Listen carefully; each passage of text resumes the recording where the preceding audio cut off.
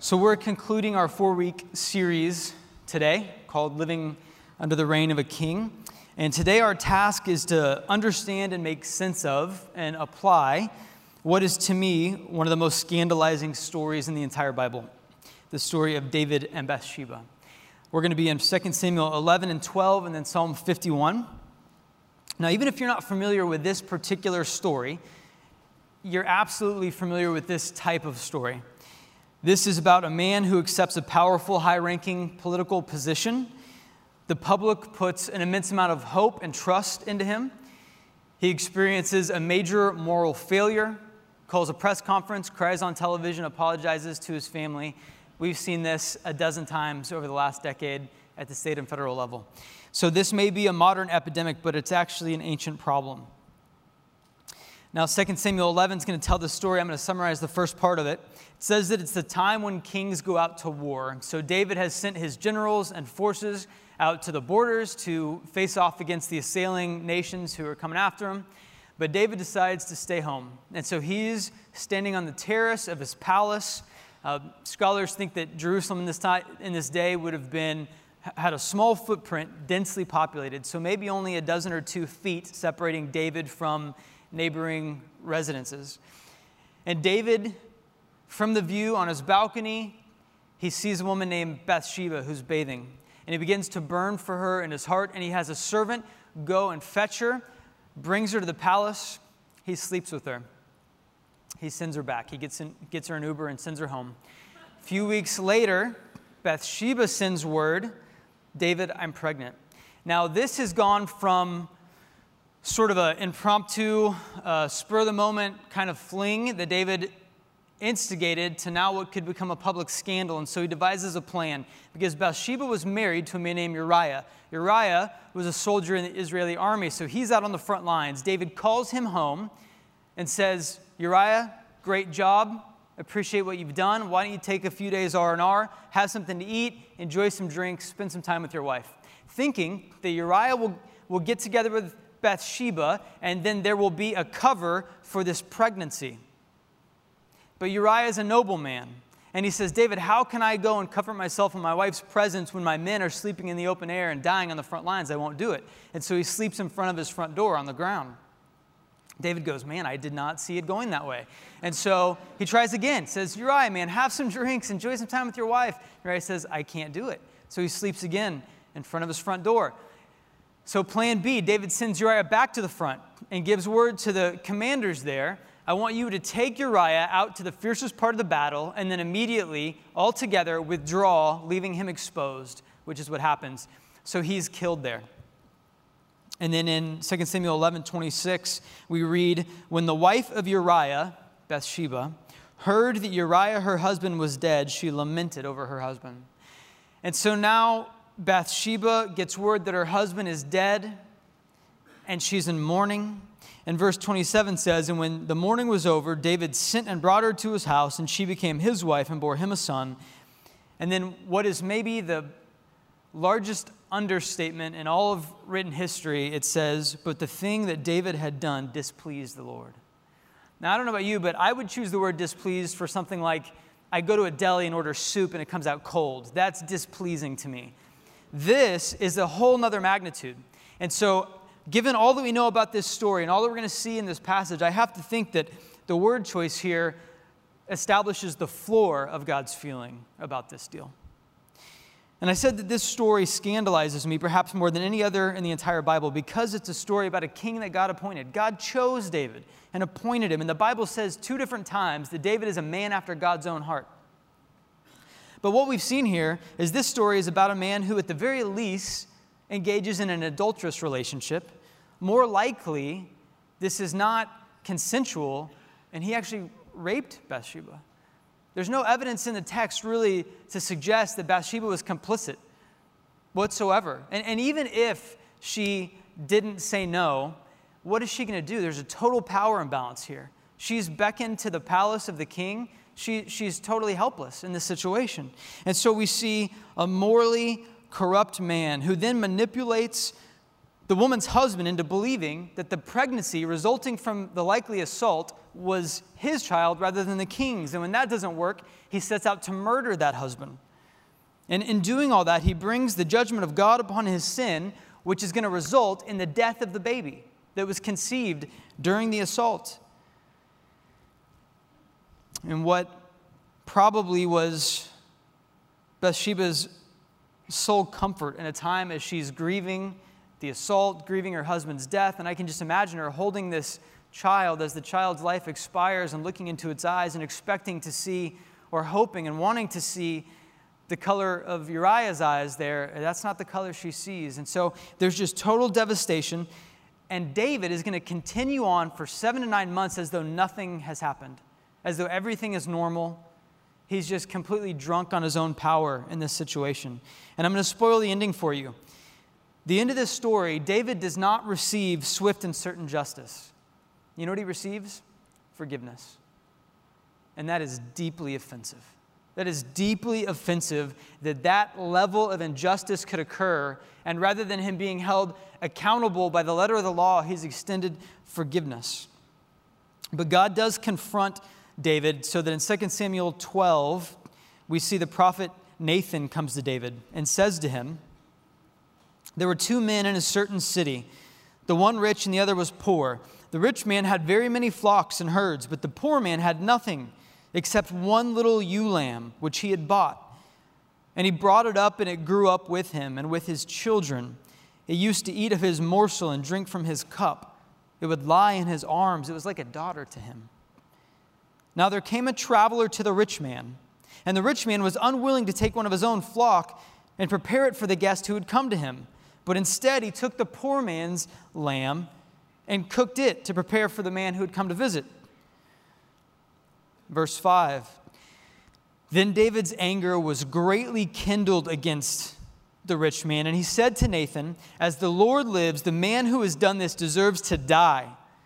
And he shall restore the lamb fourfold because he did this thing and because he had no pity.' And then Nathan takes a long pause and he looks David square in the eye and he says, 'David, you are the man. You are the rich man.' And all of a sudden, the penny drops for David. He understands. His eyes are opened. And in verse 13, in verse 13, David says to Nathan, 'I have sinned against the Lord.' And Nathan said to David, 'The Lord has also put away your sin, David, and you shall not die.'" Now, this is significant because if you read the Pentateuch, the first 5 books of the Old Testament, what you see clearly in Genesis 9, Exodus 21, Leviticus 20, is that the punishment prescribed for the offenses of David are death. The penalty for adultery is death. The penalty for rape is death. The penalty for murder is death. And so here David knows, because he knows the law, and so he understands that he's facing 2, probably 3 capital charges, and he's guilty. He's been caught. He's been found out, and he knows that he has incurred God's judgment. And yet Nathan says to him, "The Lord has put away your sin, you shall not die." Nevertheless, in verse 14, "Because by this deed you have utterly scorned the Lord, the child who is born to you shall die." And at this news, David is gut-punched and hopeless. He's in complete despair and brokenness. It says that he fasts and lies on the ground for 7 days, pleading with God to spare the child. But a week later, the baby dies, and David hits rock bottom. And it's from that place of despair that David penned Psalm 51. Now, given this story and all that David has done and how outrageous it is, how can the Bible say in 2 different places that David is a man after God's own heart? Certainly, what David has done does not match our intuition or conception of what it's like to be after God's own heart. But as we read Psalm 51, we're going to see some elements of true repentance, and we're going to gain an understanding of how it can still be. So turning to Psalm 51, first we're going to see that David relies solely on God's mercy. Look at verse 1. "Have mercy on me, O God, according to your steadfast love, according to your abundant mercy, blot out my transgressions. Wash me thoroughly from my iniquity and cleanse me from my sin." Verse 7, "Purge me with hyssop, and I shall be clean. Wash me, and I shall be whiter than snow." Now, we don't have a lot of hyssop growing here, so you may not know what it looks like, but hyssop kind of looks like Texas sagebrush. It's kind of a branchy plant. Hyssop occurs 7 times in the Bible, 5 times in the Old Testament, twice in the New. And when David references hyssop, he's making a very clear allusion to what everyone in Israel would have understood at the Passover. So you recall that as Moses is leading the people of Israel out of slavery in Egypt, God sends a plague, or a series of plagues, against Pharaoh. And one of those plagues, God says, I'm going to send my spirit through the land, and as I do, I'm going to kill the firstborn son in every household. But for you, Israel, my chosen people, if you will take a hyssop branch and dip it in the innocent blood of a lamb and spread it over your doorpost, I will pass over you and spare your son. And I'll show you mercy rather than judgment. In Leviticus, we see that people in Israel who have skin disease are declared ceremonially unclean. And what they need to do to actually re-enter society is they have to take a hyssop branch and dip it in the innocent blood of a lamb and spread themselves with that blood and making themselves ceremonially clean again so they can come back to their community and family. So what David's saying here is, God, I am totally guilty. I am hopeless in the face of what I've done, and my only hope, in fact, is that you would just pass over me, that you would show me grace. He's saying, just like you did for Israel in Egypt, just taking the hyssop branch and just spreading innocent blood over my doorpost and just pleading mercy. So we see that David relies solely on God's mercy, but also David confesses his sin. Look at verse 3. For I know my transgressions, and my sin is ever before me. Now recall, though, that between the occurrence of all these things and when Nathan comes to David, you've got a span of in the upwards of a year. And David's going along totally oblivious to what he's done. And yet now David is saying, God, you've confronted me and I see it. My sin is ever before me. We know from Romans 2 that it's God's kindness that leads us to repentance. And so David's presence in David's life is a kindness. David continues in the psalm, against you, God, you only have I sinned, and done what is evil in your sight, that you may be justified in your words and blameless in your judgment. Behold, I was brought forth in iniquity, and in sin did my mother conceive me. Saying, from the very beginning, I've been covered in sin. I am sinful through and through. Now, what's interesting is that David, he's saying here, God, against you only have I sinned. And yet we see very clearly that David has sinned against Bathsheba. He's victimized her in a terrible way. He sinned against Uriah. His blood is on David's hands. He's sinned against the baby who died as a result of this conduct. He sinned against the people of Israel who had entrusted him to lead the nation. But what David sees here is that ultimately the most serious aspect of his offense was against God's holiness, God's perfect righteousness, his complete purity, his total uprightness. Now, in contrast to David, Saul, the king who preceded David, when he was confronted with his sin, he didn't rely on God's mercy. He didn't confess his sin. He did what you and I usually do. He got defensive, and he started self-justifying, explaining why his sin was actually the reasonable thing to do and the right thing to do. My wife and I are celebrating 12 years of marriage next month. But it didn't take me 12 years to learn something in marriage. It took me about 15 minutes to learn how much of a sorry sucker I really was, how selfish I really am. And it's not until marriage where you get this mirror held up in front of you, where you see exactly what's in your heart. You had a false picture of yourself until the mirror of marriage is held up before you, and then you see clearly. And so I started picking up on things that maybe I didn't understand at first, and then, but you go through the motions as a husband, you learn some things, and so you start picking up on the subtle things. So there may be times, very occasionally, where I speak an insensitive word or I don't listen. I'm impatient. And my wife will very gently and graciously bring to my attention my sin. And usually my response, like Saul, is to explain how rational and reasonable I've been, and how can you not see that what I've done here was the right thing, and you're not seeing it clearly. And I can tell you that doesn't work in marriage. It doesn't go well. But I start picking up on just the subtleties, right? Just the little things that only a husband could pick up on when I can tell that I've done something. Like my wife will, like if she bursts into tears and runs out of the room, then I'm like, oh, I think I might have done something there. or when if she gives me the mad dog stare and goes the finger across the throat, then I'm like, maybe something. I'm just kidding. My wife is the sweetest woman in the world. She would never do the throat slash in front of other people.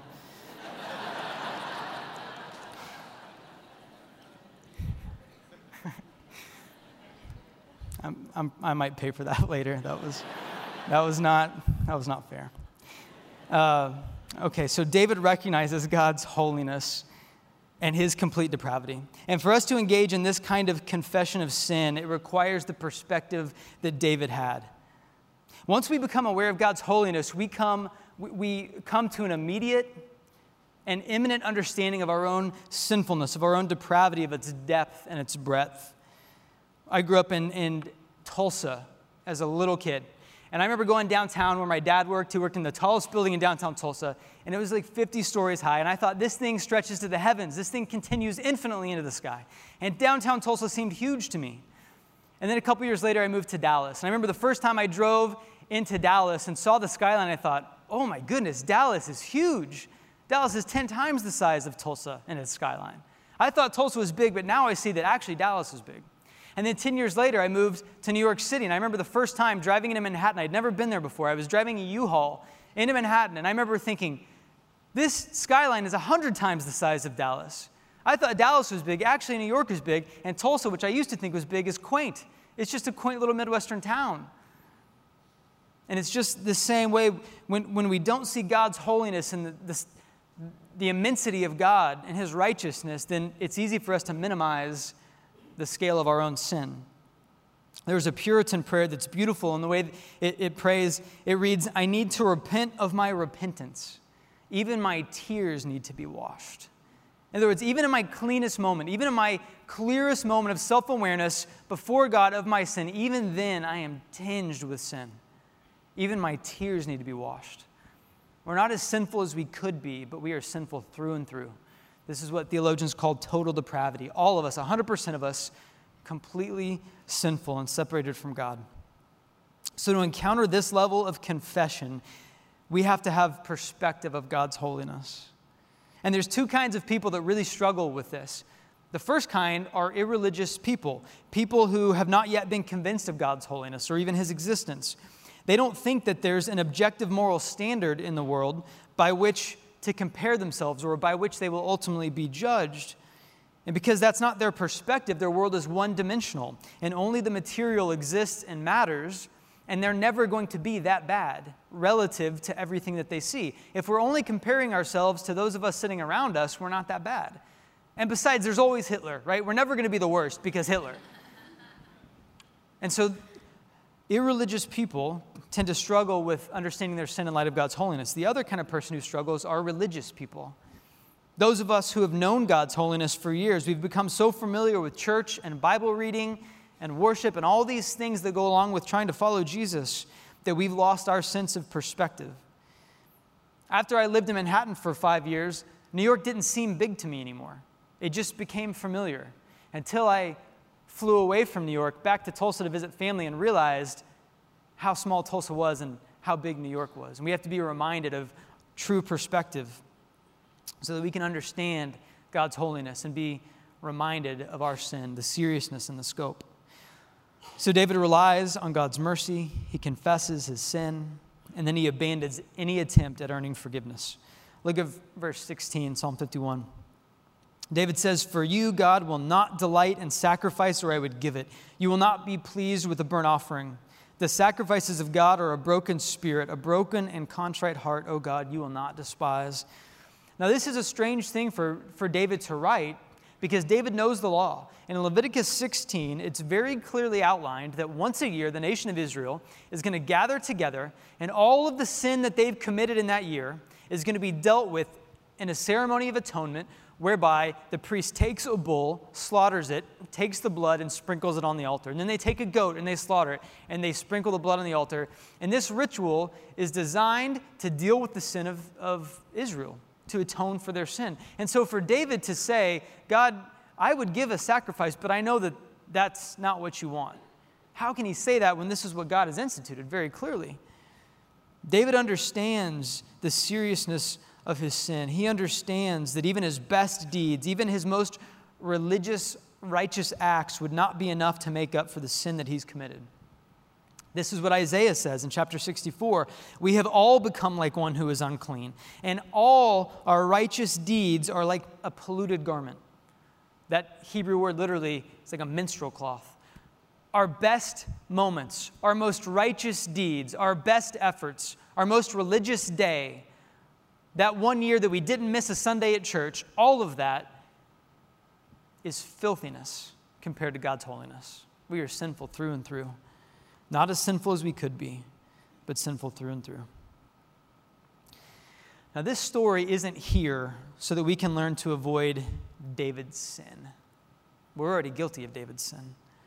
But rather, this story exists to show us that we can share in David's forgiveness. This story is usually taught with two applications. Men, David was lingering on the balcony when he should have been at work, and he was dwelling with lustful thoughts and gazes. Don't do that. And women, don't be immodest like Bathsheba, because you don't want to cause men to stumble. Now, I've got to be honest with you. I don't exactly know why this Bathsheba application is taught. It might have been the case, but I don't see anything in the text to suggest that Bathsheba was at fault here or that she had done anything wrong. The Bible does teach modesty in another place, so okay, that's fine. But I don't think that's really a pertinent lesson here, and I don't think it's what the text teaches. Yes, this thing about David is true. Men, go to work. Don't be lazy and just hang around. And yes, be disciplined with your eyes and don't allow yourself to linger with lustful thoughts. But that's not what this is about. We're already guilty of David's sin. This shows us that we can share in David's forgiveness. So what forgiveness do you need to share in today?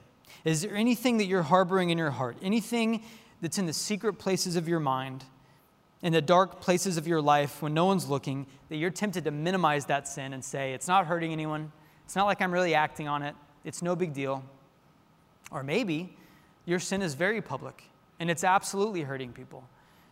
And you know that it's outside the bounds of what God has intended and instructed for you. What forgiveness do you need to partake in today? Now, I say that we're guilty of David's sin, and I suspect that some of you are going, wait a minute. I might be sinful, but I'm not guilty of David's sin. I've been faithful in my marriage. I've certainly never engaged in a forceful sexual encounter with anyone. I've not murdered anybody. So how am I guilty of David's sin? Matthew 5, Jesus preaches a really interesting sermon where he gathers with people like us who have that same instinct and go, well, we're not as bad as David. And he starts to raise some questions like, hey, you might not have committed murder, but let me ask you this. Have you ever been angry at your brother in your heart? Have you ever hated and despised your brother in your heart? Well, if you have, then you're guilty just as though you murdered him. And you might not have acted in infidelity outside of your marriage, but have you ever entertained a lustful thought? Have you ever entertained a fantasy of someone who's not your spouse? If so, you're guilty as though you're an adulterer. And so Jesus takes the place of Nathan and he steps into his shoes and he gazes into our eyes and he faces down that kind of self-delusional reductionism that we engage in and says, no, if it's in your mind, it's in your heart, and if it's in your heart, then you're as guilty as though you've acted. And so repent, both of the sin itself and the self-righteousness that made you think that you were better than the person who actually succumbed to it. We sit next to someone who's actually acted on these things, and we feel superior to them because we've only thought about it. You know what the difference between me and David is and you and David is? He had servants that could go fetch Bathsheba. He had total power. Most of us don't have total power. It's not by our righteousness that we're restrained from acting out in sin. It's by God's grace. It's by the circumstance of our life. We are just as guilty as David. And so if we read this story as something set 1,000 years before Jesus, as though it's frozen in time and only exists for us to glean moral lessons about how to be pure with our eyes and how to be modest in our dress, we've missed the point of this thing. And just like David couldn't write Psalm 51 until he recognized that he was the man, we can't read Psalm 51 until we realize that we are the man. We have to enter into this psalm and make it our own confession. I said this story is unbearable. It is unbearable to me to watch David do all that he did and then get extended forgiveness by God. That is unbearable to me because I think I'm better than David. But once I realized that I am the man, that's no longer unbearable. It's now fresh water in the desert. Until I realize, like David before Nathan, that I am the man, and in God's sovereign kindness, he forgives me. And in God's sovereign kindness, this entire tragic episode points the rest of humanity throughout the rest of history to Jesus. And without Jesus, we would be subject to the punishment that David deserved. I even think about the injustice of this child dying as a result of David's sin. That's totally unjust. I think about the suffering of Bathsheba and the death of Uriah, and all of this could have just been a moral lesson. But God, in his redemption, uses all of this to point us to our guilt and to point us to the forgiveness available in Jesus. In this account, I see the grotesque nature of my sin, and I'm able to be disgusted by my own sin. And I'm able to see the immeasurable cost of my salvation. But there's a rub here. How do we deal with the reality that David was not punished according to the law? How do we deal with the fact that David did all this horrible stuff and God says, but I'm not going to punish you. I'm not going to put you to death. Instead, I'm just going to kill the baby. I mean, that's totally unjust. I mean, are we really to believe that God was furious with David until David wrote the poem? God was like, man, David, I was super upset with what you did, but then, man, you wrote this beautiful poem, so we're all square. I mean, that makes no sense. So God shows mercy to David, which when we see that we are the man, we are David, we say thank God for that. But yet we know that God is just, and so how do we reconcile these things? When my wife was a sophomore in college, one of her best friends was at Ole Miss. She was coming home from a Bible study late one night, driving northbound on a 2-lane highway in a sedan. Coming southbound on that same highway was a Tahoe filled with 5 freshman fraternity pledge brothers who had been out at the bar. The driver, who was intoxicated, swerves across the yellow line, hits her head on, and she's killed instantly. Months later, at the driver's sentencing hearing, that girl's parents stand in the court before the judge, and they explain that they are Christians and that the God that they have come to know and worship has shown them extreme mercy in the person of Jesus. And they want to demonstrate the loving kindness of God, the hesed of God we talked about last week. We want to demonstrate the loving kindness of God to this boy. And so, Judge, would you give him mercy rather than justice? But in that courtroom, you could not have mercy and justice. You had to choose. And you could have a trade-off, maybe half justice, half mercy, but you could not have total mercy and total justice. So how do we understand this story? Is God giving up a unit of justice, a measure of justice for the sake of mercy? Well, that's imperfect. That's a compromise. Is that the God that we worship? I go back to where Nathan tells David, David, you've scorned the Lord, and so the child who is born to you shall die. That is barbaric. What kind of solution is that? That's beyond unfair. It seems totally unjust, and yet that scenario was not a foreign scenario to the Father. That's not the first time that God had thought about an innocent child dying in the place of a sinful man. In fact, it was excruciatingly familiar. I said hyssop occurs 2 times in the New Testament. One of those is in John 19. The scene is Jesus on the cross, and in verse 28 it says, after this, Jesus, knowing that all was now finished, said, to fulfill the scripture, I thirst. And a jar full of sour wine stood there, so they put a sponge full of the sour wine on a hyssop branch and held it to his mouth. When Jesus had received the sour wine, he said, it is finished. And he bowed his head and gave up his spirit. Do you see what's happening here? In the same way, at the Passover, God says to Israel, take a hyssop branch and dip it in innocent blood and raise it over your head so that I may pass over you and show you mercy instead of judgment. And David's saying, God, my only hope is that you would wash me with hyssop and you would pass over my sin. And now Jesus on the cross, taking the place of the innocent lamb, hyssop raised high, innocent blood at the end of it, so that God would pass over the sins of the people and show them mercy instead of justice. And so God shows justice on the cross and mercy to David. Yet how do these coexist? Romans 3, the Apostle Paul fills in the blanks for us. Look at verse 21. But now the righteousness of God has been made manifest apart from the law, although the law and the prophets bear witness to it. What does that mean? The law and the prophets, everything that we're reading in the Old Testament, bear witness to the fact of God's righteousness and his mercy verse 22, the righteousness of God through faith in Jesus for all who believe. How do you access the righteousness of God? Through faith in Jesus. In verse 23, look at what he says here. This is the same thing that David says in Psalm 51. For all have sinned and fall short of the glory of God. All of us, 100%, not as sinful as we could be, but sinful through and through.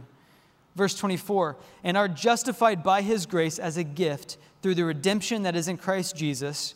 Verse 25, whom God put forward as a propitiation by his blood to be received by faith. David said that sacrificing a bull or sacrificing a goat would be insufficient to deal with the gravity of his sin. So why then did God institute a rhythm, the Jewish holiday we call Yom Kippur? Why would God want his people every year doing something that's insufficient to deal with the sin? Because it was pointing us to the truer and better sacrifice, ultimately to the blood of a truly innocent lamb that would be sufficient to take care of the sin of people. This was to show God's righteousness, Paul continues, because in his divine forbearance he had passed over former sins. In other words, how does God allow David to go unpunished? Because in his divine forbearance he passed over former sins, and it was to show, verse 26, his righteousness at the present time, so that he might be just and the justifier. How is God perfectly just and perfectly merciful? Because God exists outside of time, and so he, in his divine forbearance, passes over and forgives David's sin, pours that sin on Jesus at the cross to show his justice and righteousness. And on that cross, along with David's sin, was my sin and yours. And so God shows himself perfectly just and perfectly merciful. Psalm 51 was not just a personal prayer, it was a song of corporate worship. It starts with the instruction to the choir master. Israel entered into and shared in this song as their own confession. How do you need to internalize Psalm 51 today? In what ways do you need to make Psalm 51 your song? In this account, do you see the gravity of your sin and the gloriousness of God's grace? Or do you only see the account of a man who falls morally in a way that you don't think you have and you don't think you will? Or maybe you have in part, but not in whole. In conclusion, this points us to the same thing that the last three passages for the last 3 weeks have. David took for himself what was not his at great cost to others. Jesus gave to others what was not theirs at great cost to himself. David was a sinful and selfish king. Jesus was a sinless and sacrificing king. David forced his sin on the world around him. Jesus absorbed the sin of the world around him. David's choices brought death to those around him. Jesus' choices brought life to all those who would bow down before him. Jesus is the truer and better David. Jesus is the truer and better sacrifice. He's the one who took the sin of the world upon himself so that the righteousness of God could be placed upon the world. So back to our original question, how do we live under the reign of a king? How do we live as followers of Jesus in a divided and divisive culture? We do so by allowing the little k king under whom we serve, political, corporate, neighborhood, whatever it is, whether by their utter corruption, David and Bathsheba, or upright character, David and Mephibosheth. Whatever the case, that our hearts would be pointed to King Jesus, who sits at the right hand of the Father, who will ultimately govern all of his creation with perfect righteousness. We live under the reign of a king by remembering that a better king is coming. That's our hope. Let me pray for us as we close. God, thank you for the story of David and Bathsheba. This is a horrific account of abuse of power and sin and corruption. And God, save us from the temptation to see this as a story of someone else's failure. And God, help us to see our own sin in it, to understand that like David, we are the man, that we share in David's guilt. And yet, because of your great love for us and because all that Jesus has done in his life, death, and resurrection, that we can also share in David's forgiveness. God, help us to embrace that today as the truest thing in our life. Spirit, would you empower us to live as people who have been set free, to live as people who have been passed over, who have escaped your judgment and been granted an inheritance in your kingdom. Would you make us people who are full of joy and hope and truth and promise, and would you help us to extend those realities to the world around us? Father, we thank you and we praise you in Jesus' name. Amen.